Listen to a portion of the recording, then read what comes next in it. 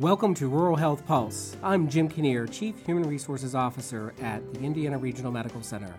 In this series, we focus on ideas and stories impacting the health of our region and explore the programs and initiatives designed to improve healthcare and wellness. This podcast is a collaborative effort of IRMC and Indiana University of Pennsylvania. Our guest today is Ms. Erin Clark, the Clinic Director of the IUP Speech, Language, and Hearing Clinic. Welcome. Thank you. I'm very glad to be here today. To get started, would you elaborate a little bit more on how long you've been at IUP and what your role entails? Absolutely. I have been at IUP since 2017. I was hired on as the clinic director and also as a faculty member. As my role as the clinic director, we do support our clinical services as a teaching program. So we have the Speech, Language, and Hearing Clinic at IUP that provides services to our Indiana community and surrounding communities. All of our services are provided by our graduate students under the supervision of fully licensed and certified speech-language pathologists. Could you give a sense of how many clients you might be serving typically over the course of, say, a semester? That is a very difficult question to answer because we provide services through a variety of means. We do provide services in conjunction with the Indiana Area School District. So we have a contract with them to provide some multi-tiered system of support services through our local district.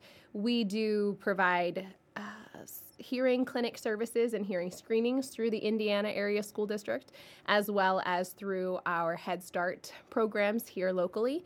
And then we also have our on-site clinic where we provide services to approximately 20 to 35 clients per semester. On your on-site clinic, are most of those clients pediatric, or do you serve a wide range of age groups? We serve a wide range of age groups at our university clinic. We accept clients of all ages, so we can service our very young population, but all the way up and provide services to our geriatric clients as well. How long does a typical client work with you? I'm going to ask for clarification on that question. Do you mean the individual sessions themselves or the duration of the services that they receive at our clinic? What's the typical duration for a client working with you? So our clients will come and see us for a wide variety of timeframes based on their specific need area. So some of our clients may come for only a semester, and other clients may come to us for many years. Prior to coming to IUP, can you share a little bit about what your experience had been there as well? Absolutely. Prior to coming to IUP, I served as a medical speech-language pathologist at a small critical access hospital. That term may not be familiar to all of our listeners, and so critical access hospitals receive specialized funding to provide quality healthcare services to rural communities. And so in that role as a speech-language pathologist at that critical access hospital, I do have experience in a variety of different settings within that healthcare system. I do have experience providing services to skilled nursing facility residents, to acute care patients, to subacute care patients. I provided services in the home health setting, in outpatient, and then also our medical facility did contract with a local early intervention provider. So I do have experience in early intervention as well. When you think about providing speech and language services in a rural community, what are some of the special challenges? There are quite a few. There are challenges with respect to transportation. Transportation is a huge one in rural communities. How do we get patients or clients and families that are interested in services actually to us? And that's hard when there are not transportation or access to public transportation. So that's a very big barrier. Other barriers include financial aspects of pursuing services. And that can be for a variety of different reasons, whether that's the increasing cost of healthcare or whether that is jobs and availabilities and insurance coverages. Other barriers include knowledge of services and when to seek those services. All of those are barriers in rural healthcare. To help the audience appreciate the importance of speech and language pathology services, could you give a few examples of typical clients and the types of services they might receive and how they could benefit from those? Absolutely. When we think about speech-language pathology services across the lifespan, we can work with really young clients with respect to feeding and swallowing skills, and those skills really do set these kiddos up for a trajectory for growth that is very critical for growth and development. When we think about some of our younger clients, we think about developing speech and language skills necessary for them to make needs and wants known that help them to advocate for themselves and make sure that they are getting the things that they need and to set them up for a trajectory and a path for academics and education that are very critical.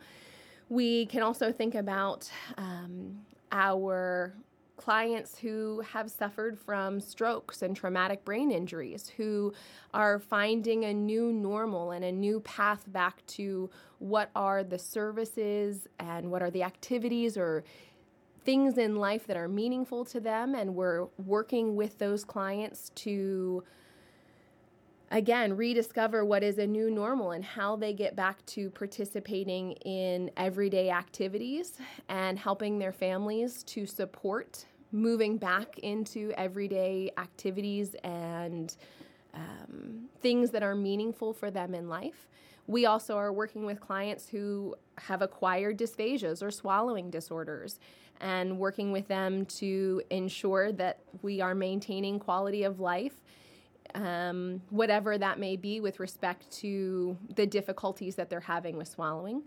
We work with our kiddos that are on the autism spectrum and helping them to integrate sensory needs with also functional communication, whether that be through verbal communication or through a variety of modalities, sign language or augmentative and alternative communication.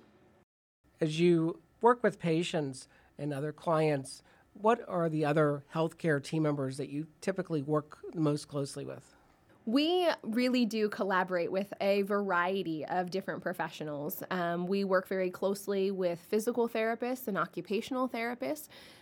In the healthcare setting, we work very closely with the social workers to determine plans for discharge and what would be a safe discharge for that patient. We work very closely with our referral sources, which are all of our physicians that are referring to us and know our specialties and what should be referred to us across the areas of swallowing, cognition, language. We work very closely with neuropsychologists that we are referring to and that are referring to us for our patients who have cognitive communication deficits. Here at the IUP Center, I'm just curious in terms of the population that you serve. Is it primarily individuals living fairly close to the university? Is it through the county? Is it beyond the county? Can you give us an idea of the scope?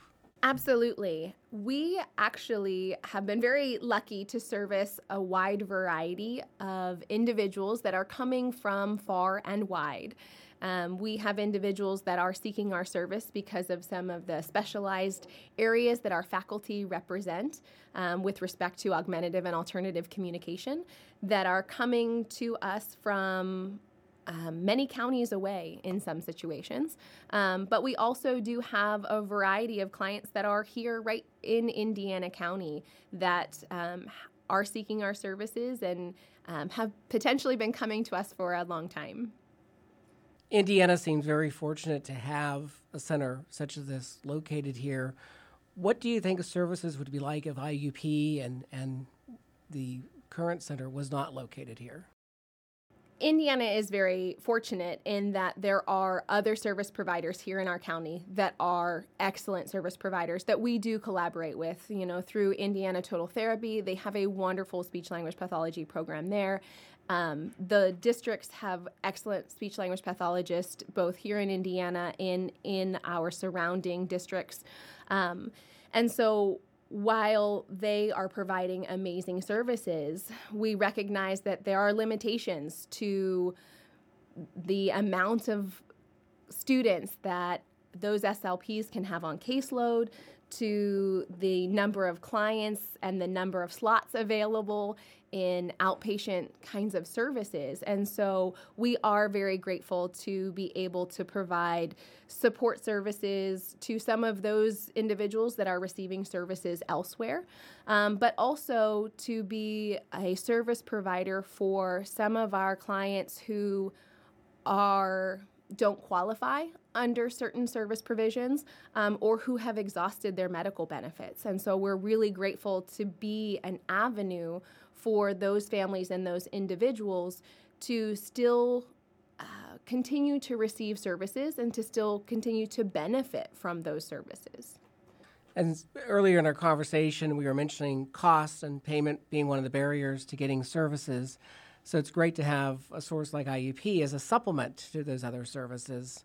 Absolutely. And also more accessible to individuals that might not be able to have full coverage for other services. We are currently operating as a free clinic, and so we are not billing through insurances, so we are not collecting copays, nor do we have any fee schedule attached to our clinic. So we are offering all of our services free to our communities, and we recognize that we are a teaching clinic. So our services, again, are provided by our clinicians, our student clinicians, under the supervision of our fully certified and licensed faculty.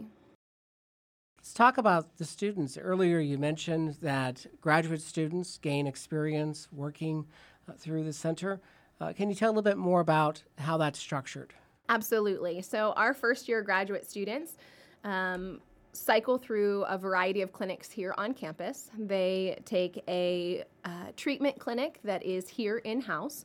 Then they also provide or take a district clinic under the supervision of one of our faculty and work with our local school district. They take a diagnostic clinic, a hearing clinic, where they are providing hearing screenings and doing hearing education to our clients, our district, and then also to our local Head Starts. And then they also will complete a rotation through a new simulation clinic where they have the opportunity to put some medical skills to the test under low-stakes environments that do not put any, that present no risk to patient safety. Wow, quite a comprehensive number of experiences and exposures for students going through the program. And that is for our first-year students. Our program is a 2-year program, and so then our students go off to 2 full-time externships during their second year, where they will have 1 experience with adults and geriatrics, and then 1 experience in the pediatric realm, whether that be in a school or pediatric hospital or pediatric outpatient. And we do involve our undergraduate clinicians as well in clinical experiences. They do provide a literacy enrichment program during our undergraduate program as well. What kind of trends are affecting the delivery of services that are also incorporated in these student experiences? One of the newest trends has been telehealth. Telehealth has really exploded as a result or in response to COVID.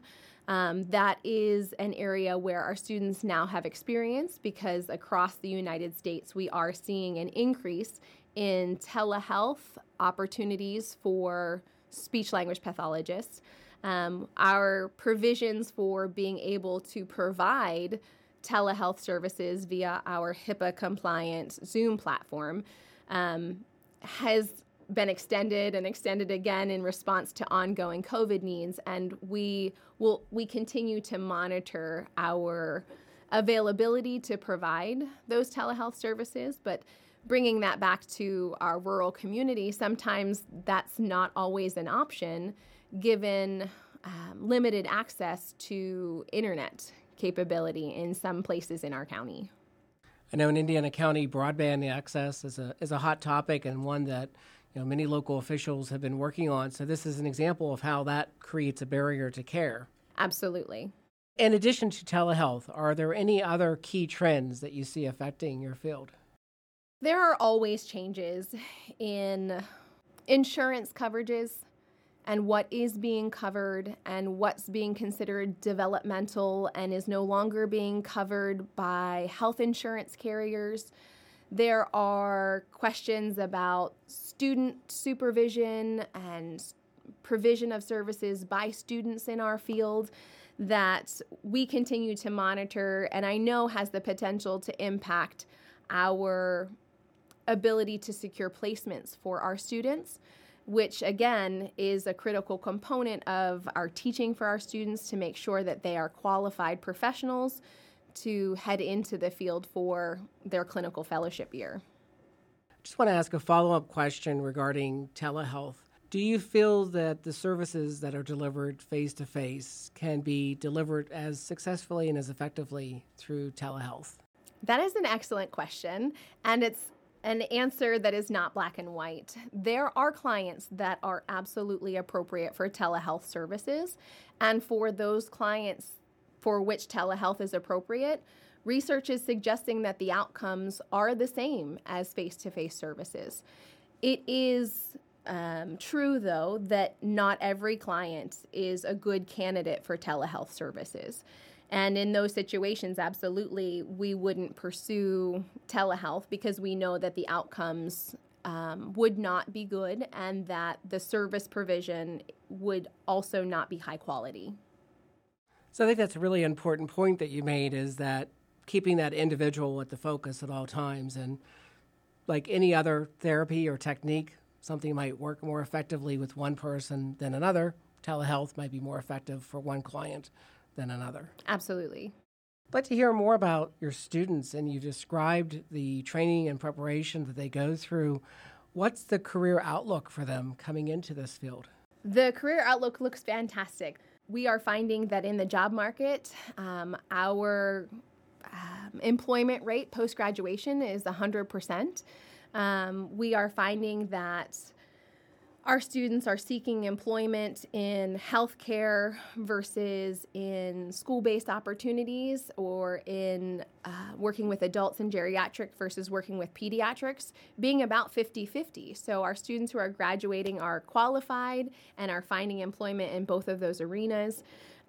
We anticipate that the need for speech-language pathology will continue to be there as more and more professionals and more individuals that are referring for services are understanding truly the scope of practice for speech-language pathology, as far as feeding and swallowing, as far as cognitive communication deficits for our individuals who present with dementias. Really understanding that scope of practice will helps to ensure that there are jobs available for speech-language pathologists. Is there anything about the program here at IUP that you're particularly proud of? There are so many aspects of this program that I am proud of. I think that our faculty represent a unique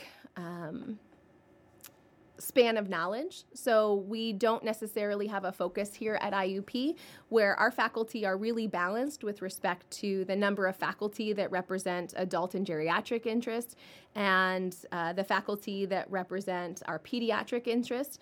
And even across that, our faculty have specialized areas of interest in augmentative and alternative communication, in foreign accent modification, in voice disorders, and so we have some unique perspectives and unique areas represented in our faculty. We also do have a dedicated speech-language pathology simulation lab, which is very unique for speech-language pathology programs. And so we have had the opportunity to develop a course for our students where they can, in that low-stakes environment that doesn't present risks to patient safety, to begin to apply the knowledge that they have been learning in our didactic courses to the simulation environment. So they have the opportunity to practice skills with our simulated patients and with our mannequins, and then apply those skills and practice those and hone those prior to going out on their internships where they are working with patients and their families. Can you tell me a little bit more about the simulated patients?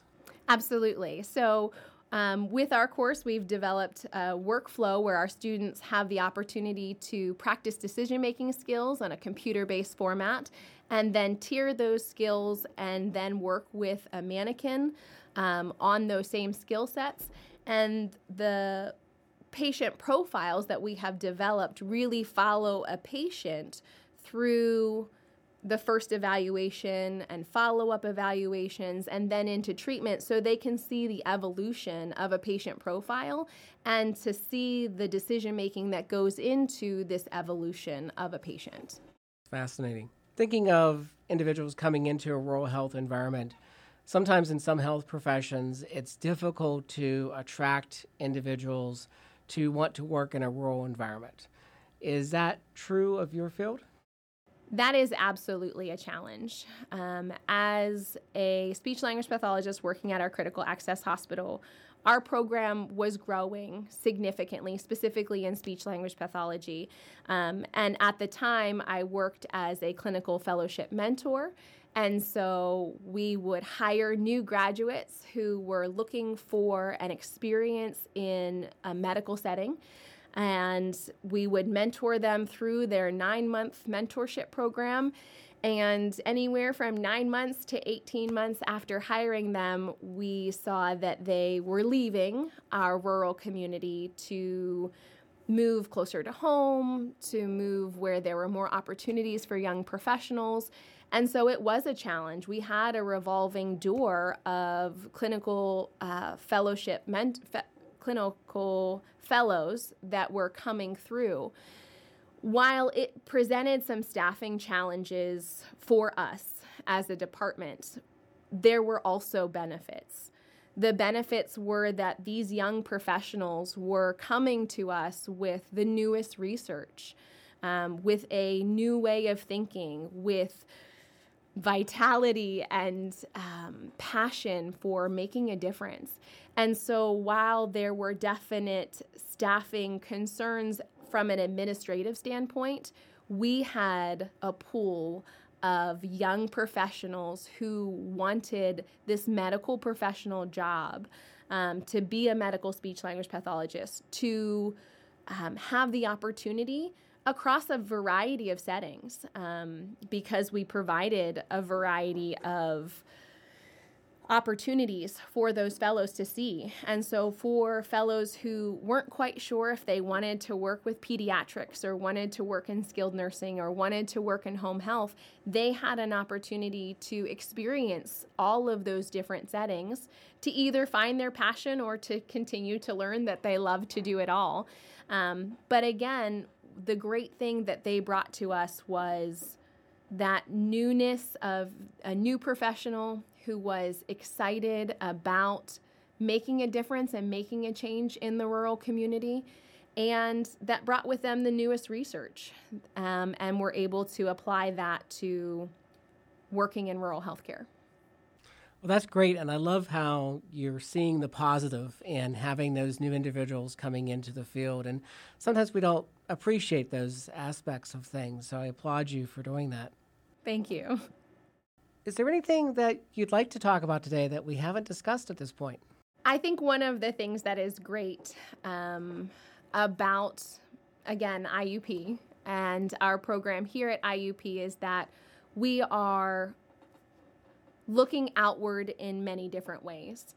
We're looking outward as far as the partnerships that we are creating with our local districts, with our local Head Starts.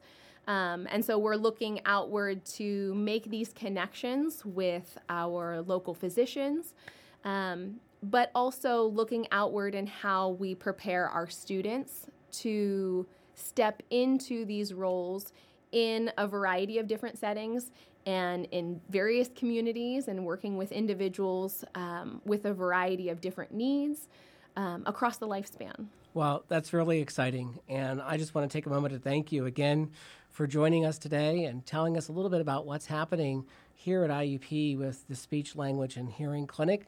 And I wish you the best of luck in the future. Thank you so much. I appreciate your time. The IUP Speech, Language, and Hearing Clinic serves both current needs while also preparing future professionals to work in a number of settings, including rural health care. Rural Health Pulse is a collaborative effort of the Indiana Regional Medical Center, Indiana University of Pennsylvania, and the Indiana community. It is produced by Chris Korn from IUP's Division of University Advancement and recorded by the IUP Communications Media.